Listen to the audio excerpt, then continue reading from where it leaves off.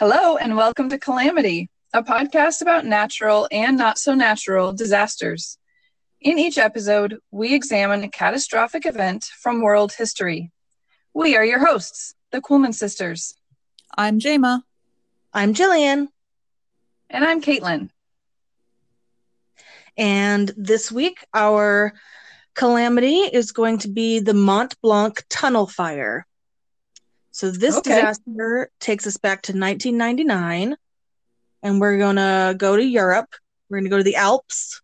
Ooh, the Mont Blanc tunnel is a really long and really deep highway tunnel through the Alps, and it runs between France and Italy.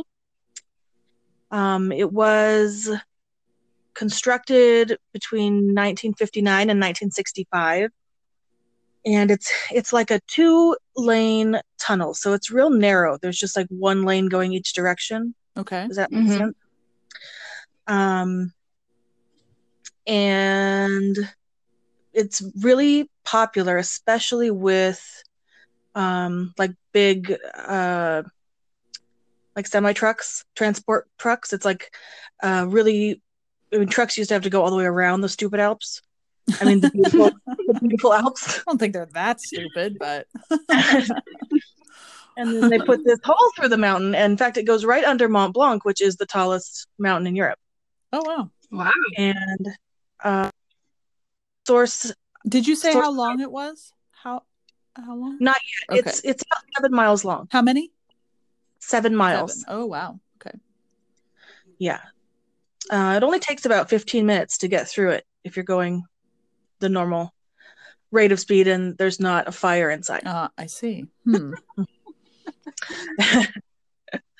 Let's see. I think when it was originally constructed, it was also the deepest tunnel in the world, like from the top of the mountain to how deep the tunnel is underground, if that makes sense. But now I think there's a deeper one in Germany. In any case, it's really deep, and it's really beautiful too. If you're looking at images, obviously inside the tunnel is just a tunnel, but outside the tunnel is the Alps, and it's really pretty. Stupid Alps, then they're so gorgeous. Let's see. It is a main route for transportation, like shipping of goods, especially from Italy north. Like a third of all of the goods that Italy ships to the north goes through this tunnel. Wow. So, so there's just at any given time, I mean, people in passenger cars go through this tunnel too, but at any given time, I would say at least half the traffic is big rigs. I want to say lorries because I'm pretty sure the documentary I watched was British or had some British guys calling lorries. We call them really. Let's see. 7 miles long, and it is a slightly inverted V. Apparently that assists ventilation of the tunnel in some way. So, as you go in, you're going very slightly up, and then you get to the middle, and you're going very slightly down. Oh, I see. So it's not exactly horizontal. I imagine that helps with. Well, it's supposed to help with airflow. In any case. You know what that reminds me of? What? The Mary in Long Island, California, we boarded a ship. The Queen Mary. The Queen Mary. That's right. But it wasn't in Long Island, California. No. Dang it. But yeah. Know me and know what I mean. Long Beach, I think. Long Beach. Yeah. The Queen Mary, listeners, is this fabulous old ship. And yeah, when you're standing at one end of like a long hallway, it's like a cruise ship, but a really old one. And yeah, you it dips down, comes back up again. That's kind of cool. Yeah, it doesn't have anything to do with tunnels, but that's how my brain works. So there you go. Sorry, Caitlin just brings the crazy to the podcast. Yes, I do. Okay. So like I said, it was constructed in the first half of the 60s. It opened in 1965. I'm just going to talk a little bit about safety features, just so you know, going into this, what was existing at the time. They had put in surveillance cameras in 1978. So, and then those were upgraded, as technology got better. They were upgraded. So that the intention was that the folks on either end of the tunnel who kind of manned the operating stations on either end, they had visuals at different parts of the tunnel, so they could kind of just see what was going on, making sure that traffic was moving, etc. Because it's this long, narrow tunnel, and otherwise you have no idea what's going on in there. So it had surveillance cameras, and they also, in 1990, they put in some emergency shelters. So these were kind of like rooms off to the side, and I want to say there were a few every mile. And the idea is that, if there is some kind of emergency, fire being probably the most common one, this is a safe place you could go, was into one of these rooms. And so they were kind of smart. It's common to have fires in tunnels? Normal thing? More than I thought, because prior to this disaster, which is really major, they had like 17 or 18 prior not tunnel fires. I would say they're truck fires. So this is apparently something that big rig trucks just do sometimes, is catch on fire. In tunnels, or just as often? I think all the time, just whenever. I have seen a truck on fire once. We were on vacation. We were kids going to Portland, I think. And we were stuck in a long line of traffic because there was a semi on fire. Oh, yeah. It was not in a tunnel, thank goodness. Near a bridge? Yeah, I think so. Yeah, I remember that. We have a picture of it somewhere. Oh, yeah. Maybe I remember the picture. It's possible. And let's see. So this happens, that trucks just catch on fire. Yes, it does. And but previously, like, the drivers have safety training in general, and they also always carry a fire extinguisher. So like the previous 17, 18 fires, the driver had just gotten out of the truck and put out the fire himself or herself. Which, as I'll get into the story, they attempted to do that this time, but it went awry for a few reasons. They did have a sprinkler system, though that never ended up working. So I don't know if you can count that as a sprinkler system. They had, in 1997, they had added a fire detection system, and this was basically, it was supposed to detect visibility changes. So and I don't know exactly what kind of sensor it used, but and there were different sensors all along the ceiling of the tunnel, so that if visibility ever got to like 30% less than normal, then it would set off an alarm at one end or the other. I think so.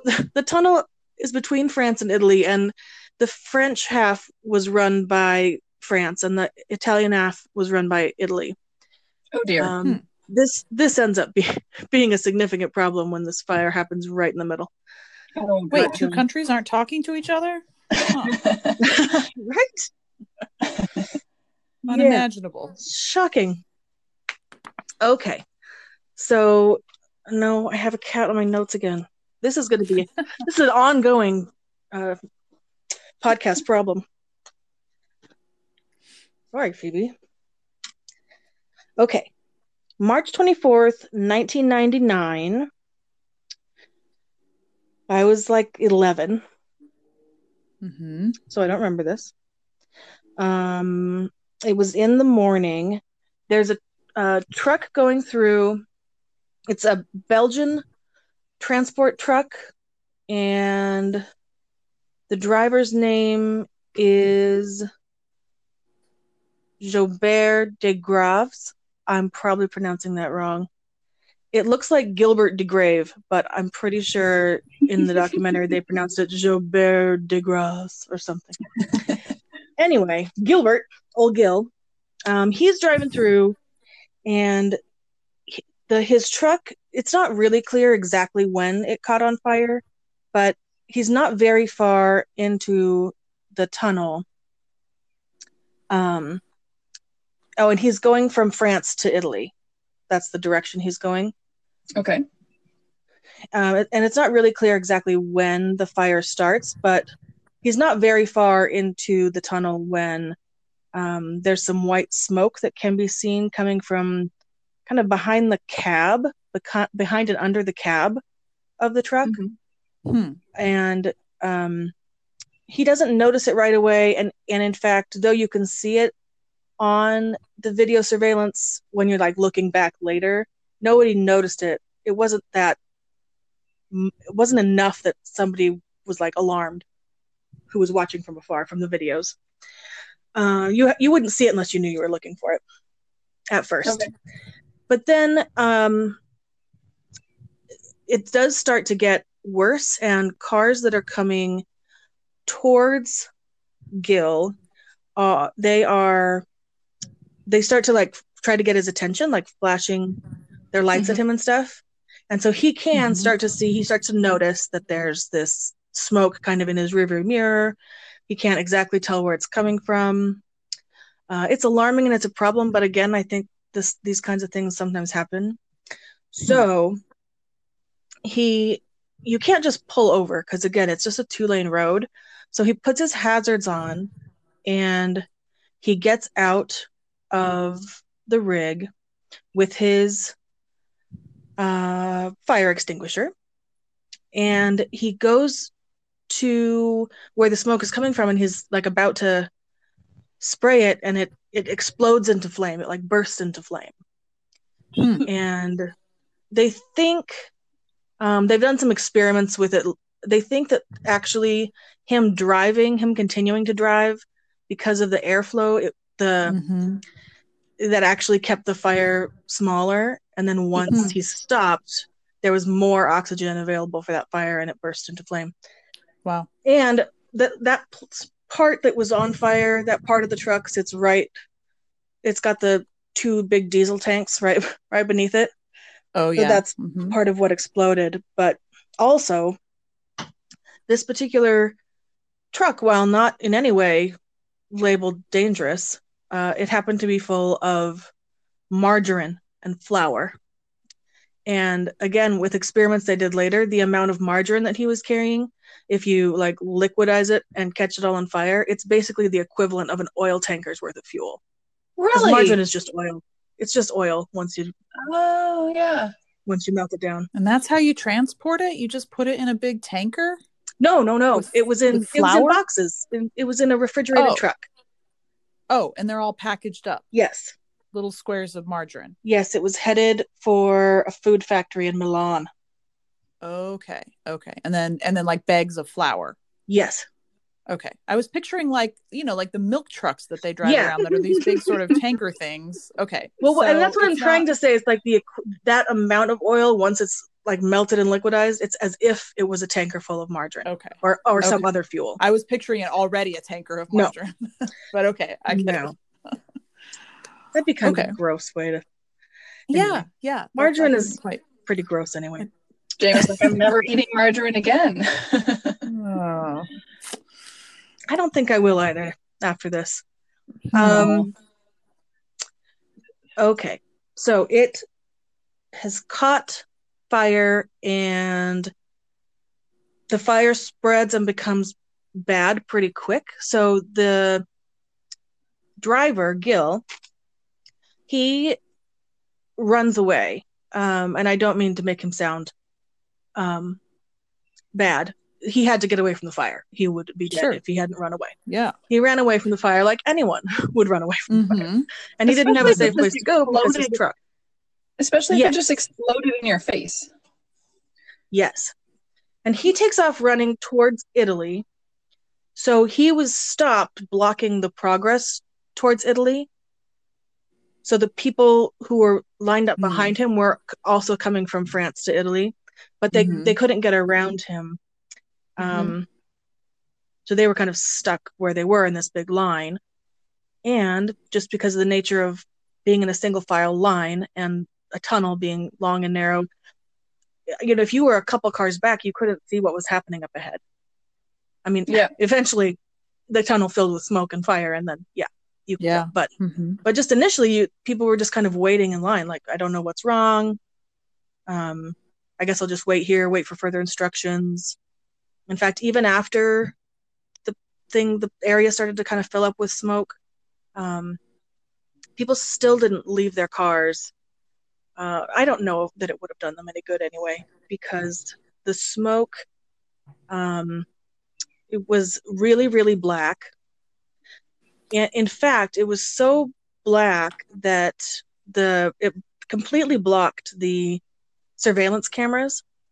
So the folks, and there were like emergency response teams on either end, but they didn't really know. I mean, something was clearly wrong, but they didn't really know what it was. They couldn't. All of the cameras were blocked by this opaque black smoke. They couldn't assess the severity of it, so they weren't really sure. Right. So they did start to send teams in, like fire teams. But how? On From foot? one end. No, they drove in as far as they could. So they had little fire trucks stationed there, and they drove into from either end. I was just assuming. So they had fire trucks there because this happens once a year or something. Or something like that, yeah. Okay. Yeah. I was assuming that there was a gridlock in both directions. So only in one direction. Okay. The other, so folks coming the other way as they approached the burning truck, they had time to turn around and get out of there. Okay. Now, not everyone could do that, because you could do that if you were in a car, but you can't turn a big truck around in a 2-lane tunnel. But all the drivers who could get out did turn around and drive back out, or they actually like backed out of the tunnel. Wow. So most of the casualties happened on the other side. The people who were lined up behind Gil and his truck. Okay, now, a lot of things didn't go quite right. For example, on the Italian side, they did not have. They had a false alarm with a smoke detector the day before. Oh no! So they had turned their smoke detectors off. Oh no! Oh my goodness! Like, they were going to eventually look into this false alarm or whatever, but they hadn't gotten around to it yet. So they were not initially alerted that there was a problem. It was the French side that knew. Their equipment was on. But then also the French and the Italian teams, their emergency response teams, used different radio frequencies. Of course they did. So they couldn't hear each other talking. The Italian side only found out that there was a problem when one of the people who was in the tunnel, they had like some emergency phones along the side. Yeah, I've seen those. Yeah. And so somebody got out and picked up an emergency phone, and it patched them through to the Italian side. And so that's how they all got on the same page. Finally. So they sent their fire folks in, but they are very quickly unable to rescue anyone, because the smoke that's in the tunnel, and just the way that I think fire works, like it was eating up all the oxygen, and a car engine needs oxygen to run its combustion. So The air was full of Mm. carbon dioxide and cyanide was the other thing that was in that smoke. Hmm. And so anyway, the fire trucks, like as they get closer to the disaster, their engines start like choking and stopping. They can't go any They need further. oxygen for their engines. And they That's can't even get crazy. out now because their truck won't start. So there are two fire teams that this happens to, and they end up having to run to one of the refuge shelters. They're these pressurized emergency shelters, and their doors are fire doors. Mm-hmm. But they're rated to outlast a 2-hour fire. I never really thought about that when it comes to fire doors, but I mean, nothing is really impervious to fire forever. So a fire door is meant to last long enough to like get people to safety, but it's not like it's impervious to fire forever. Yeah. So those big doors were not expected to last more than 2 hours. And the fire. I have a question. Yeah, go for it. 1999, they would have had the full face mask breathing apparatus available to the firefighters, available to them, right? Yes. Yep. Okay. Yes. And so they are wearing their gear. However, the other reason that they have to run to the shelter is because the heat. It's just insanely hot in there. The fire ends up burning almost 2,000 degrees Fahrenheit. Wow. Like that's how hot it gets. And it has to do with the fuel, I think, and maybe also the airflow. Oh, that's another thing that happens that ends up kind of being a negative thing. Well, it might be a wash. The operator on the Italian side can see in some of the video cameras on his side that people in cars are trying to like turn around and get out of there, because that's the side where they can still turn and get out if they can fit. But he can also see that like their engines are choking and they're having trouble getting their cars to start. And so he runs, they have these incredibly intricate ventilation systems. And so he runs fresh air. He pumps fresh air through the tunnel that direction. Yeah, I can see how that's a wash. Yeah, I mean, it ends up, I think it probably helps a few people get out, but it also makes the fire so much worse because it was almost, it was burning its way out of oxygen, and now it suddenly had all this fresh oxygen. Oh. Yeah.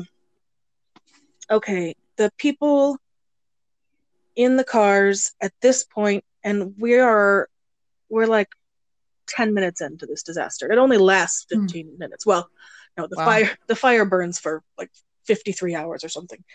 But everyone is, as far as the initial casualties. Wouldn't they have shut the air off eventually and just like tried to choke it, and it still would burn for 50 some hours? I don't think they could shut the air off entirely. Well, I mean, if they had this super intricate, I don't know. I mean, yeah, I guess because it's an open tunnel. I don't have the blueprints in front of me, but I would just think that there'd be some way to like reduce the oxygen flow, or it would like run out of oxygen. So Jama thinks if we've got people trapped in a tunnel, we should cut off their air supply.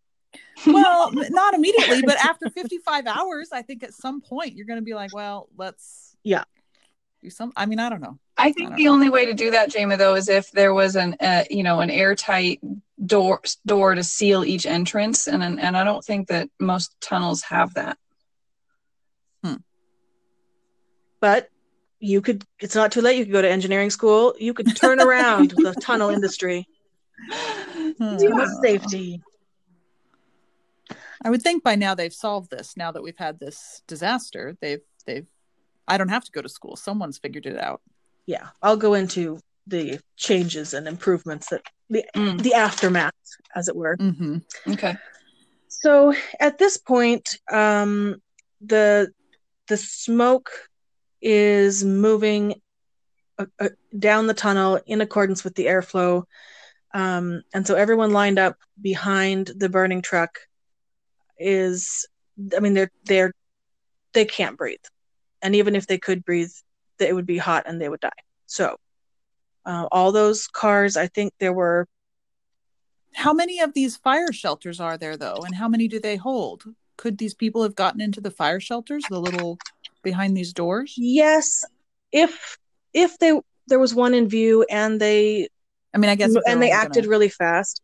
Certainly not the people in the first few cars, because honestly, I mean, the smoke had cyanide in it. Like, they weren't, yeah. if they had, I mean, they were, so some people did die in their cars, which, they found out later as they're investigating. But then other people, there were a few who clearly were trying to like run away, but they didn't make it very far either. So, Mm-hmm. and I think, I mean, they eventually everything burned because it got so hot and it burned for 53 hours. But initially, pretty much, we think everyone probably died because they couldn't breathe. Mm-hmm. But let me talk about the firefighters. So there was the two teams of firefighters, about 15 guys, and they ran into a fire shelter. And From the the first French thing side? that they, yes, Okay. it's shelter number 24 if you want to look on your schematic on your tunnel blueprints. So they pop in there, and the first thing they notice is that there is black smoke coming in through the ceiling vents that's supposed to be piping in fresh air. Oh no! And it's not as thick and bad as what is out in the tunnel. I mean, they end up but it all has but one of them. cyanide in it. Yeah, they have the breathing apparatus, although they don't have that many hours of fresh air. Mm-hmm. Mm-hmm. And it takes, like I said, the fire doors are supposed to last for 2 hours. And I think it took 5 hours to get these guys out. So another fire crew eventually went in. There is apparently a ventilation shaft that you can walk through. And it's down below the surface of the road. It's not where I would assume there would be one, but that's where it was. And so I would always picture a ventilation shaft being above your head. But yeah, I know. But in this case, it's down below the road. And so they had to, they were able to send another team of firefighters in there. And it took them a while to figure out how to get from the ventilation shaft to find the correct room where these guys were stuck. Because it wasn't very well, like, it wasn't intended for rescue. It was intended for ventilation and maintenance. So that's why it was big enough to walk in, was because it was for maintenance. Yeah. Okay. Yeah. It's like, well, why'd they make it that big then? But okay. Yeah. They did eventually, they were able to get through, open the doors that needed to be opened. I'm sure, like there always is in a fire, some of the doors are locked, and the one maintenance guy has the key and it's his vacation day or whatever. Or he's got a key ring with 50 keys on it. I'm making that part up, but I'm sure it happened. So anyway, they do eventually get in there, and they get all of those 15 guys out. Yay! All of them but one. No. Yeah.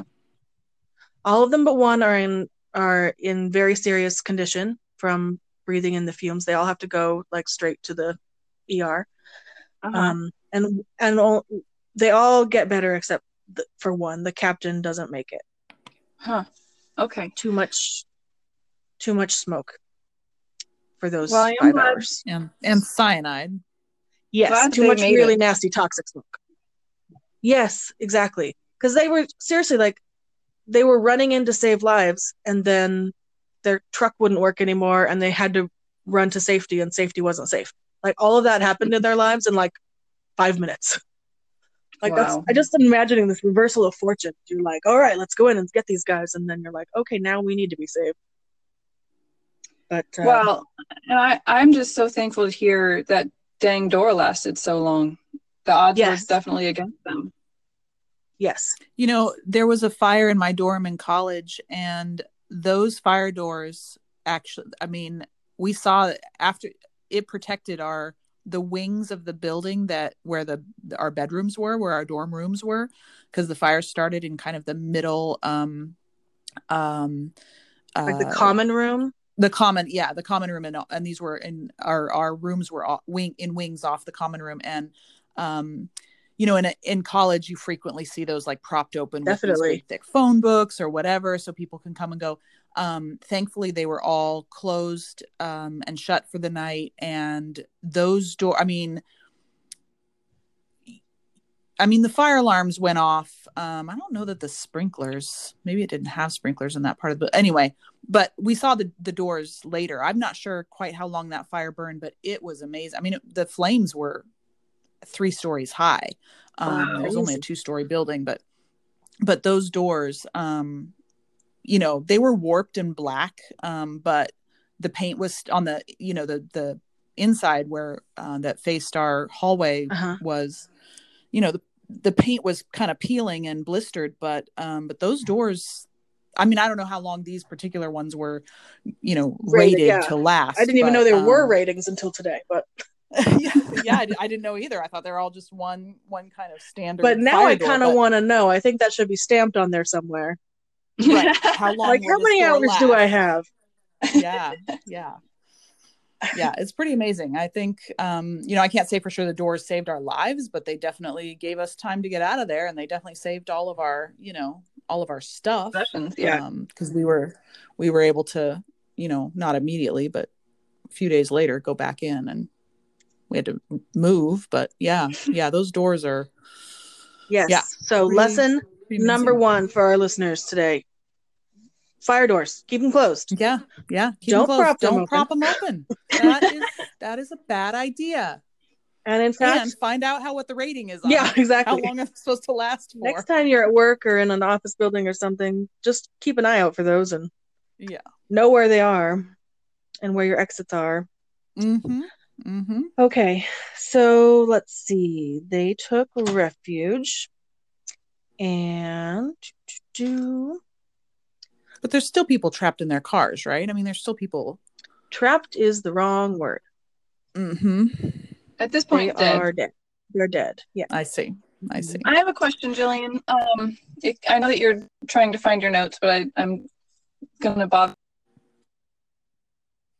So I'm envisioning the truck in the tunnel, and you know, kind of going back towards France. From there, you've got death, and you know, back further, you've got people who are trying to run but kind of can't. If you go further and further back towards the opening of the tunnel, are there some people who were able to exit their vehicles and run because they were far enough away? Or at that point, because they were so far away, did they still just kind of sit there because they couldn't see? I mean, I'm just kind of curious to know, like, how many people really did exit their vehicles, and not a specific number, obviously, but just kind of a ballpark so I can envision that a little bit better. Okay. Well, I can give you a specific number. There were exactly 10 people who exited their car. That is so many. That's way less than I thought. Jeez. Yeah, 10 died trying to escape on foot, and 27 died in their vehicles. Wow. But also, they did close the entrance on both sides once, so like maybe 5 or 7 minutes in or something, once they kind of realized something big was wrong. They didn't let anyone else go in, so that did keep it to a minimum. There wasn't this constant pressure of more people trying to get through. It was, you know, they closed it completely both directions so that they could get the fire guys in there and stuff.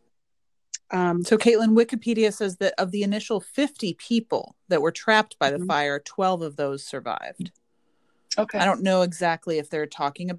I don't know that includes the firefighters, but it can't, because there were people who were managed to they were like an inch into the tunnel and turned around. I don't know if it includes those, but only 12 were able to really escape the fire. I think that includes people who were able to turn their cars around and get out.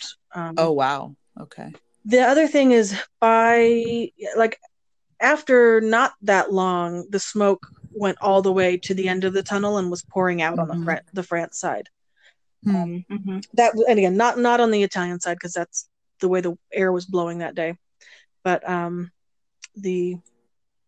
so at that point, I mean, nobody should be in there breathing any of that without massive safety gear. So, I feel like dying in a fire is terrible, and not being able to breathe is terrible, but I'd rather pass out before I caught on fire.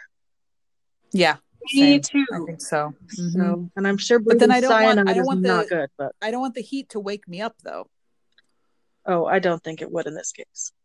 Okay. No, me neither. The firefighters who were stuck in that, or not stuck, but yeah, sort of stuck in the refuge, they talked afterwards about how, as they were like huddled in there, they could hear the road, they could hear like fire like rushing by, kind of the way like kind of like a train, and then there were all these explosions as it went by another car and another car and another car, because each tire would explode and each gas tank would explode. And so you weren't just like in there with this like constant fire sound, which is kind of like a roaring, scary sound anyway, but there were all these explosions, and it was sort of, as it moved down the line, it was like kind of getting closer to where they were. I mean, they ended up being fine, but that would have been just awful to listen to. And it kept happening. I mean, even after, like, for the most part, they were safe and just waiting for rescue. The fire was still burning the whole time they were in there. So that was kind of continuing to happen. Anyway, they got out via ventilation shafts, and fire burned for 53 hours. It reached 1,000 degrees Celsius, and which is 1,800 Fahrenheit. If you think about just as comparison, like if you're making some garlic bread and you've got your oven all the way on high, that's like 500 degrees. So this was 830 degrees. Jeez. Which they think is mainly because of the margarine. I mean, I guess gas burns pretty warm, pretty hot too, but margarine it's just really hot, I guess. I'm never eating it again. Well, it sounds like other vehicles also maybe had some combustible loads as well. I mean, other things burnable. Yeah. It doesn't really say here, but yeah. And I don't remember learning anything about that in the sources, but certainly there were a whole variety of other things in the other trailers that were trapped in there. So, well, and all the other gas tanks and tires and everything else that you said. Wikipedia says, I mean, maybe you were going to say this, but it took more than 5 days before the tunnel cooled sufficiently to start repairs. Right. Holy cow. Yeah, so they couldn't even send people in to clean up. Yeah. For 5 days. And all of the people who died were all reduced to just bones and ash. So there wasn't anything. When it burns that hot, there's not going to be anything left of them. Well, I mean, it's I mean, if you're going to be cremated, that's kind of what happens. Exactly. Okay. This is just a little less controlled. Let's talk about the aftermath and some changes that were made. Here are some renovations that they put in, and I would like to think that other tunnel managers around the globe paid attention to this story and made some of these changes as well, though I don't hope so. Know that for sure, but let's learn from each other's mistakes. So they put in better computerized fire detection equipment. Really, I mean, this happened in 1999, and they didn't reopen this tunnel for 3 years. Oh, wow. I think it reopened in 2003.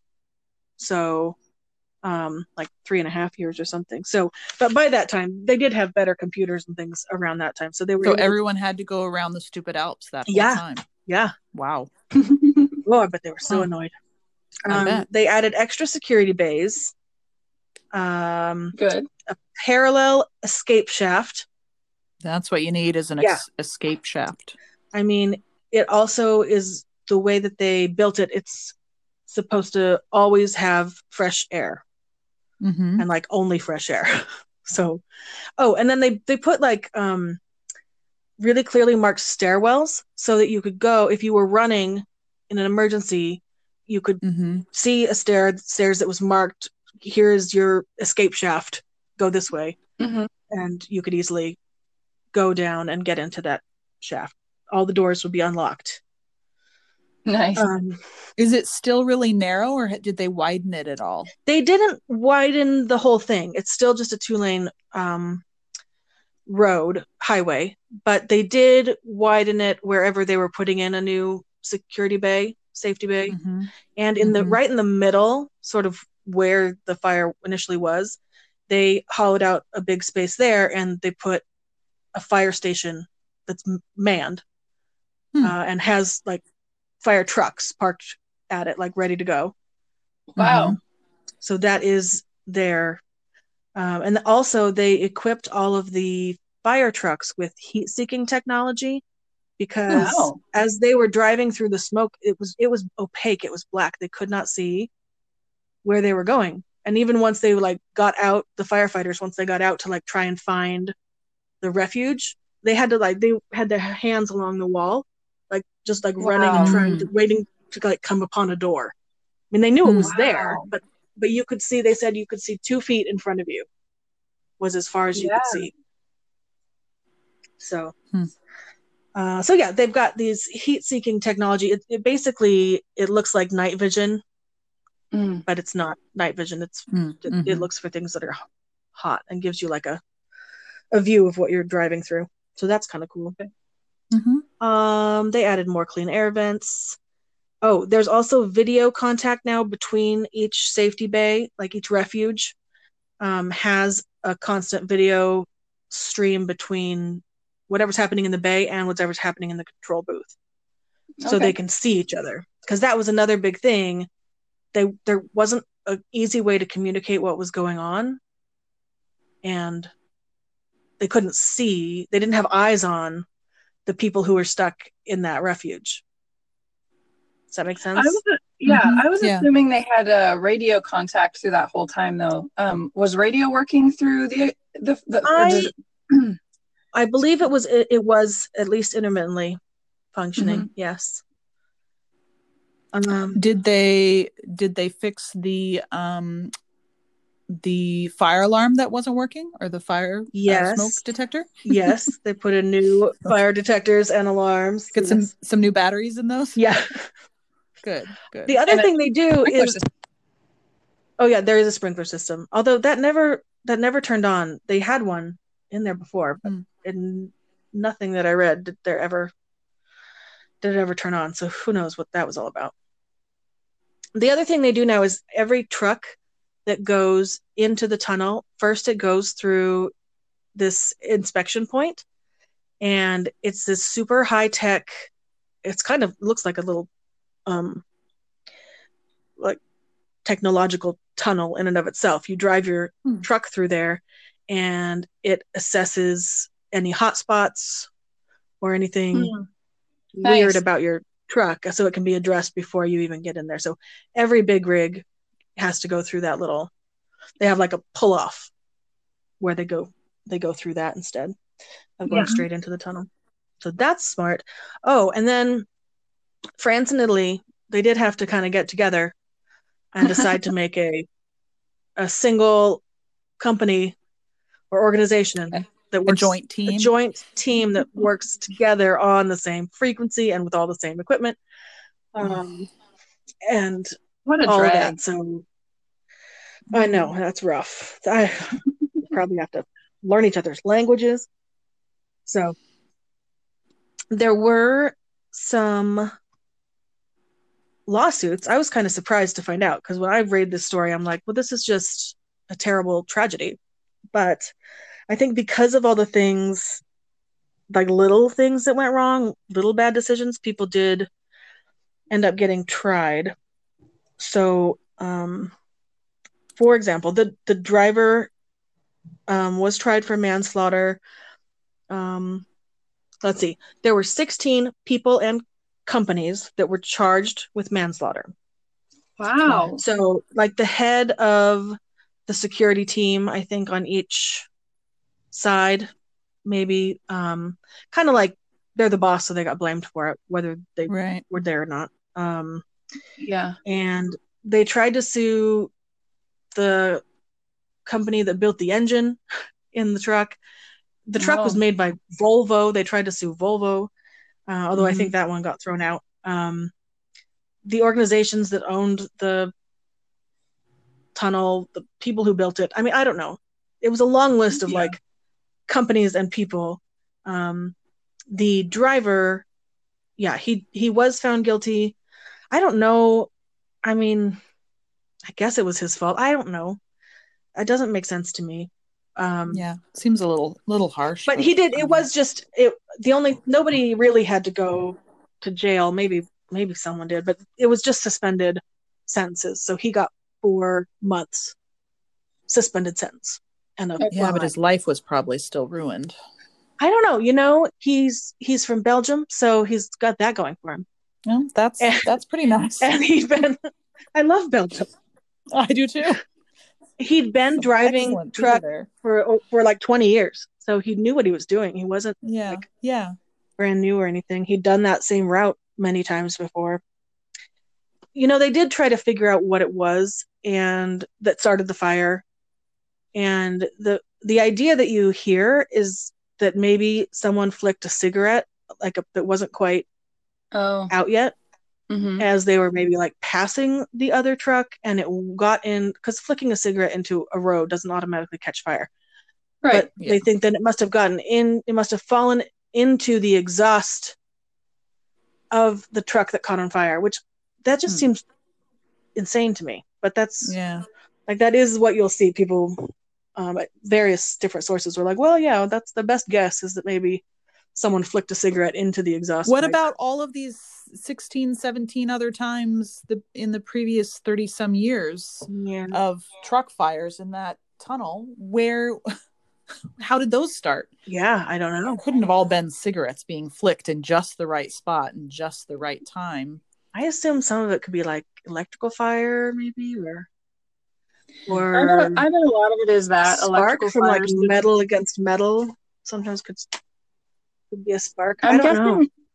I'm guessing that most of the other this is totally not based on anything, but the other ones probably were caught sooner because the driver could see them. So they're probably in front of them in the engine area. And this started behind the driver. So, yeah. Maybe. I mean, most of the time, I would think it's a different kind of fire entirely. I know all about it. Let me tell you, I'm an expert. I would just think in a big rig, like your visibility can't be all that great. Yeah. No matter where a fire starts. I don't know. On the other hand, they're professional drivers. They should know how to use their mirrors and and the tunnel's lit. I mean, it's very brightly lit. Although once it all caught fire, the wiring burned and all the lights went out. Sure. Within the first few minutes, so that wasn't that helpful. But there is this kind of apocryphal story about a particular Italian security guard named Pierlucio Tinazze, who, like the story goes, he put on his breathing gear, jumped on his BMW motorcycle and went in and dragged people to safety, and then died doing it. His motorcycle was apparently found melted to the floor. But then it sounds like that's one of those stories like, it's like the Cassie Bernall story after Columbine. Like, it's a nice story, but then once you really dig down, that didn't really happen that way. Probably didn't.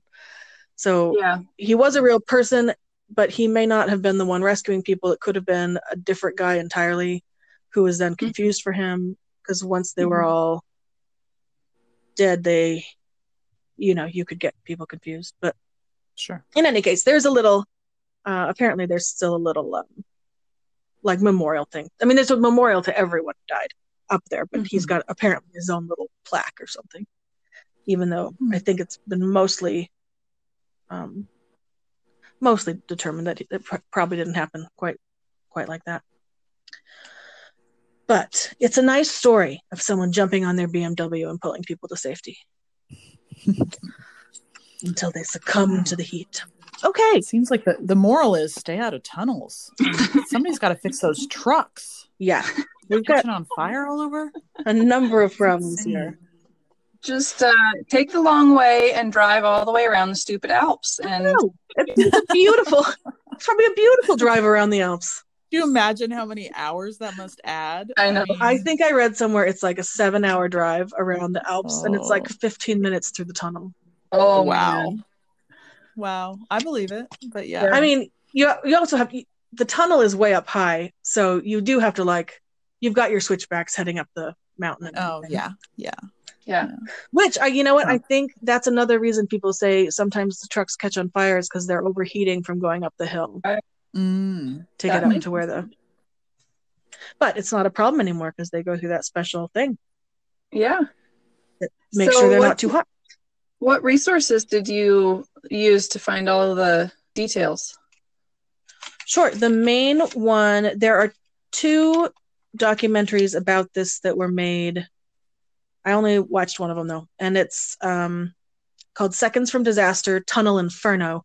And that's Seconds from Disaster is one of those National Geographic TV programs. We've used that as a source before. They make really great little disaster documentaries. So it's about 45 minutes to an hour. That's where I got most of that, plus just looking over the Wikipedia article. And then I went ahead, I always like to look at the pictures. So especially in the aftermath, they had some photographers go in and kind of take a picture of the burnt out wreckage. I mean, it burns so hot that there's barely the frame of a truck, maybe. If you think about it too, like the big old refrigeration truck, you wouldn't expect that to be burned down to almost nothing, but it burned so hot. Wow. So just that whole line of cars there was just almost nothing left of them. So that was it. It was interesting. Yes, stay out of tunnels. Stay out of big rig trucks. Well, we should probably say thank you to the big rig drivers who bring our margarine through Safely to giant us. mountain passes at Yeah. great risk to their own lives. For sure. That's what I know. There you have it. The Mont Blanc Tunnel Fire. Mont Blanc. Such a pretty name.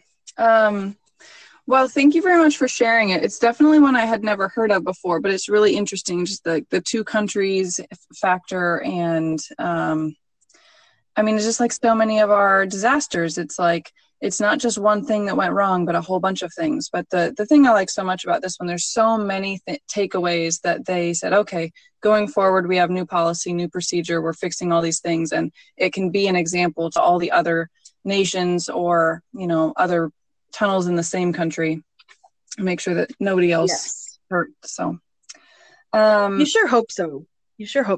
Sometimes Yeah. I feel cynical and I'm like, well, they're not going to spend the money to upgrade it unless they have to, if it's owned by a corporation. But if it's owned by a country or a state or city or something, then I would think they would maybe take better care of their infrastructure. But Yep. I don't know. Well, I wanted to ask Jillian, next week, if I remember correctly, you had mentioned you have something special planned because you have a recommendation from a listener. Is that right? That's right. Friend of the podcast, John Byers, has submitted an idea, and it's a really good one. It's a pretty major disaster here in the States, but one that hardly anyone has probably heard of. So, okay. Well, I'm learning all about that. I want to take the opportunity just to remind our listeners, if you have a good disaster you want to submit, let us know. We'd love to hear from you guys about it. But with that, until next time, we hope everybody stays safe. Bye, guys. Thanks for listening.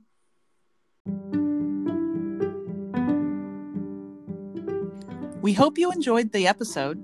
Before we go, we want to leave you with a few ways to keep in touch. First of all, we hope you'll subscribe to our podcast and rate it, and tell your friends so that other people can discover our content. But if you want to give more feedback or send us topic suggestions, here's how you can keep in touch. You can find us on Facebook and Twitter. You can email us at calamitypodcast@yahoo.com. You can visit our website at calamitypodcast.com. And you can support this awesome project on Patreon. We hope to hear from you soon.